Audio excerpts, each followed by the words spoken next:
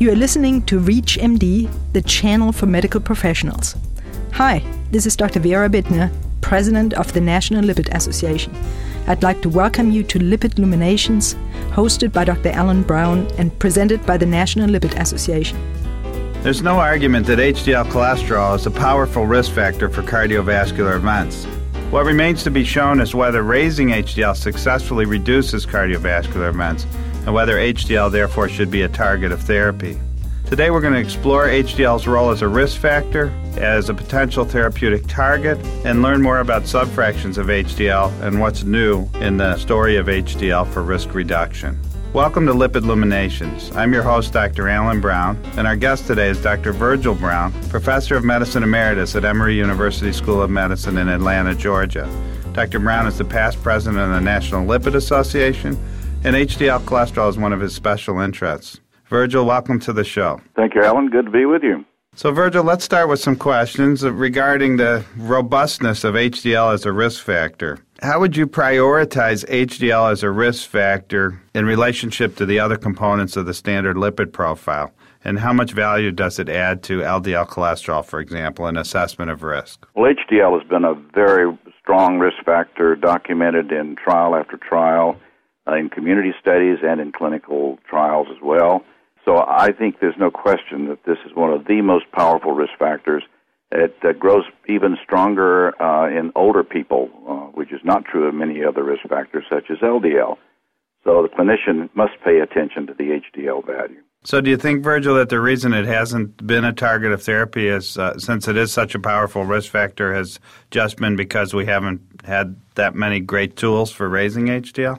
It's not only that we don't have great tools, but we also don't understand a great deal about how those tools work, and we do not have clinical trials that are definitive that have shown that when you change HDL a given amount, you reduce risk a given amount. So in contrast to LDL, we do not have the kind of strong scientific evidence from clinical studies that changing HDL actually makes a difference. So with regard to how to change HDL, are there specific functions about HDL that make it beneficial or maybe not so beneficial? And do you think these might have some impact on our attempts to modify HDL? Well, there's a strong body of basic science evidence primarily from animal studies that the function of HDL is to pick up cholesterol in all of our tissues except for the liver, carry it back to the liver, the one organ that can actually excrete cholesterol from the body. The liver puts extra cholesterol into the bile, and that enters the gut and, of course, then leaves the body in the stool. So that is an important function that we know HDL plays. It has many other potential functions. It has anti-inflammatory, anti-infectious, many other properties have been described for HDL. But I think the one that we should focus our attention on is this reverse cholesterol transport for excretion from the body. So with that in mind, maybe you could review for us how the average clinician should look at HDL and how that might change their approach to treatment beyond just looking at LDL alone. Well, my approach has been to view a patient who comes into my office with an HDL that it's low, below 40, certainly in men or women, and some would say that below 50 in women also should call your attention to the HDL factor. And this marks a high-risk patient. And so you need to pay very careful attention to all risk factors in such a patient. I believe you should be more aggressive in controlling the risk factors that you can indeed control. For example, cigarette smoking should be a doubly strong target for you as a physician. You should work on that every time the patient comes into your office. Lowering blood pressure is more important in a low HDL patient. And, of course, lowering LDL cholesterol is very important in such patients.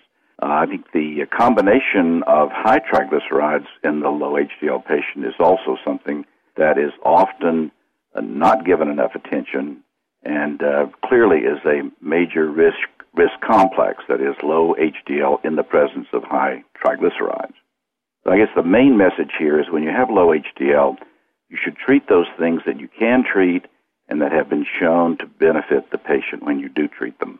So do you have any feeling, Virgil, obviously with LDL being the principal target of therapy, and then when the patient has elevated triglycerides, the guidelines would suggest that we proceed to non-HDL as a target.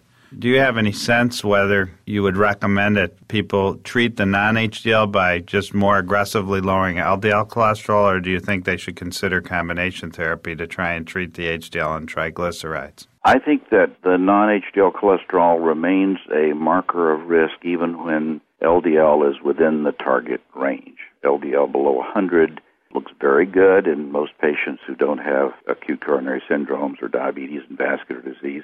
But that should not satisfy you if the triglycerides are up in the 200 range or so and the HDL is low. There, I think taking the total blood cholesterol and subtracting the HDL from it gives you a new target of treatment in such a patient. And that person, let's say the one I've just mentioned, whose target is LDL under 100, should have their non-HDL under 130. That is an issue that I see missed over and over again in patients who've been referred to me. Physicians are so focused on LDL that they forget to do that very simple calculation in patients with high triglyceride and reestablish a new target. Okay, well, interesting. Now, as you know, we've had some teasers in the clinical trials lately that suggest, at least on things like carotid IMT, that affecting HDL and triglycerides may have some benefits beyond LDL lowering, and certainly some smaller clinical trials suggesting that raising HDL may lead to better outcomes. So the real question is, do we have adequate tools to raise HDL? And can you give us your vision of what you think the actual clinical outcome trials will show? Well, the niacin trials, of course, have been very interesting. Niacin is by far and away the most potent drug we have that raises HDL. And the trials with niacin and statins or niacin and cholesterol or other drugs, cholestyramine, for example, have been impressive even in small numbers, both with regard to changing the anatomy of the vessel, carotid or coronary, by a variety of different methods of measurement. But they've also shown strong trends toward reducing events, myocardial infarction, for example, in the studies that Greg Brown has done at Seattle. So I think those are exciting studies, and they certainly should cause us to think very carefully about using therapy with combinations of niacin. On the other hand, they don't satisfy the scientist who says, well, yeah, but you really didn't have statistically significant relationships between your HDL change and your event rate change. You really don't have that kind of strong evidence that we have with LDL. And to be certain that it's HDL, we need that for future considerations, particularly of new drug development, for example. The problem also with niacin is that it does so many different things. It is a good LDL-lowering drug, and it's a very good triglyceride-lowering drug. So HDL change is only part of the outcome of using niacin therapy, and therefore it's confusing when you look at the data as to what you actually did with niacin. So I think we can say that just empirically, niacin therapy added to other drugs adds benefit, but the actual mechanism of that benefit, actually attributing it to HDL, is pure conjecture at this point. It is not scientifically documented in that sense.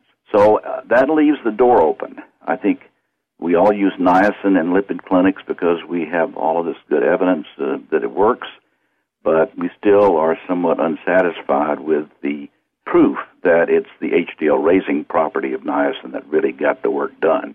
If you're just joining us, you're listening to Lipid Illuminations on ReachMD XM160. I'm Dr. Alan Brown, your host. Our guest today is Dr. Virgil Brown, and we're discussing how we best use HDL in the clinical setting, not only as a risk factor for coronary disease, but as a potential target for therapy. Any comments on the use of fibrates in patients with low HDL? Yeah, if niacin's complicated, fibrates are even more complicated because the cholesterol content of lipoproteins is altered rather profoundly with fibrates. So you start off with a patient who has small dense HDL and small dense LDL, and you use a fibrate, and the properties of those particles change so that the cholesterol no longer means exactly the same thing. So you can have actually fewer LDL particles under the influence of fibrates, but actually have more cholesterol in them. And it looks as though the particle number for LDL may give you more information than just the cholesterol content. So in the VA HIT study, the cholesterol value did not go down, but the particle number did go down, and that particle number change was actually related statistically to a reduction in events. And on the HDL side, it's even more complicated. Some of the HDL particle numbers went up, and then some of the smaller HDL particles also went up. HDL is so complicated in its structure that when you begin to delve into what actually changes in all of these HDL particles, you come out with some very complex information. And it's interesting, in the VA HIT, the rise in small HDL was also predictive of a reduction in vascular events. It raises another problem, Alan. I mean, it's one of the reasons we've had so much trouble with HDL is it's not one simple thing like LDL. It's many different particles with different amounts of lipid on them, different proteins in them, and with different functions. We know that these particles interact with cells differently depending on which proteins are present and their size. So it has been a basic science as well as a clinical problem to actually figure out how HDL does its job. So with that said, Virgil, if you have a patient that's just got isolated low HDL and their other risk factors are fairly stable, how do you determine whether you're going to go after that HDL, and what choice of therapy do you choose? Well, I think in that setting, the lipid values, of course, are important. And some would say you need to know particle number, either by measuring A1 or doing a magnetic resonance spectral analysis, which is also available to the clinician to assess the number of HDL particles. But I think examining the family history is also very important, because often these low HDL values are inherited. Whatever the problem is in a given patient is an inherited problem. Now, it also may tip you off to the fact that they're doing things that lower their HDL. Perhaps one of the most profound is that they may be taking androgen. So if you have a young man who's all muscled up, who comes in with a low HDL, you should immediately suspect that he's on androgenic steroids for muscle building. The other, of course, more commonly in middle-aged folks, is continuing to smoke cigarettes. That lowers your HDL. But obesity, gaining weight, drops your HDL value. So all of these are things that could be changed to benefit HDL directly. Exercise tends to raise HDL. After you reduced your weight to a new lower level, also is associated with a rise in HDL. So there are many things that we can actually do for HDL that change the value, but also in and of themselves are beneficial with regard to vascular disease risk. And so I think the physician must think about those issues. Now, coming back to the patient where these things have been done, and you still have a low HDL, the decision has to be made as to whether you actually introduce a drug that will raise HDL. And here's where we get into trouble, because even though niacin is a very powerful HDL-raising drug in most of us, the value of that change in a given individual is very variable. Some people with niacin therapy will increase their HDL by 4-fold, and others may show no change at all. And it's very hard to predict who those people are going to be until you actually do the experiment. You give them the drug and see what happens. But I, in general, do not treat low HDL other than by the means I've just mentioned, unless, pure and simple, I want to see some other target. I want to lower triglyceride as my main target. I want to lower LDL. I want to stop that cigarette smoking. And then you just often have to accept HDL as it is once you have accomplished those other goals. I think chasing HDL per se, when everything else is in order, is not documented by clinical trial data. Well, Virgil, as always, there's always wonderful wisdom in your conversations, and I'm thrilled to be able to share this conversation with our audience. Well, thank you very much. We've been talking with Dr. Virgil Brown regarding the role of HDL and the role it plays as a risk factor for coronary disease, as a potential target of therapy, and then some of the newer therapies that are being studied in clinical trials. I'm Dr. Alan Brown. You've been listening to Lipid Illuminations on ReachMD XM160, the channel for medical professionals. ReachMD, online, on demand, and on air. Please visit us at reachmd.com, and thank you very much for listening. Thank you for listening to Lipid Illuminations, presented by the National Lipid Association. For more information, visit www.lipid.org.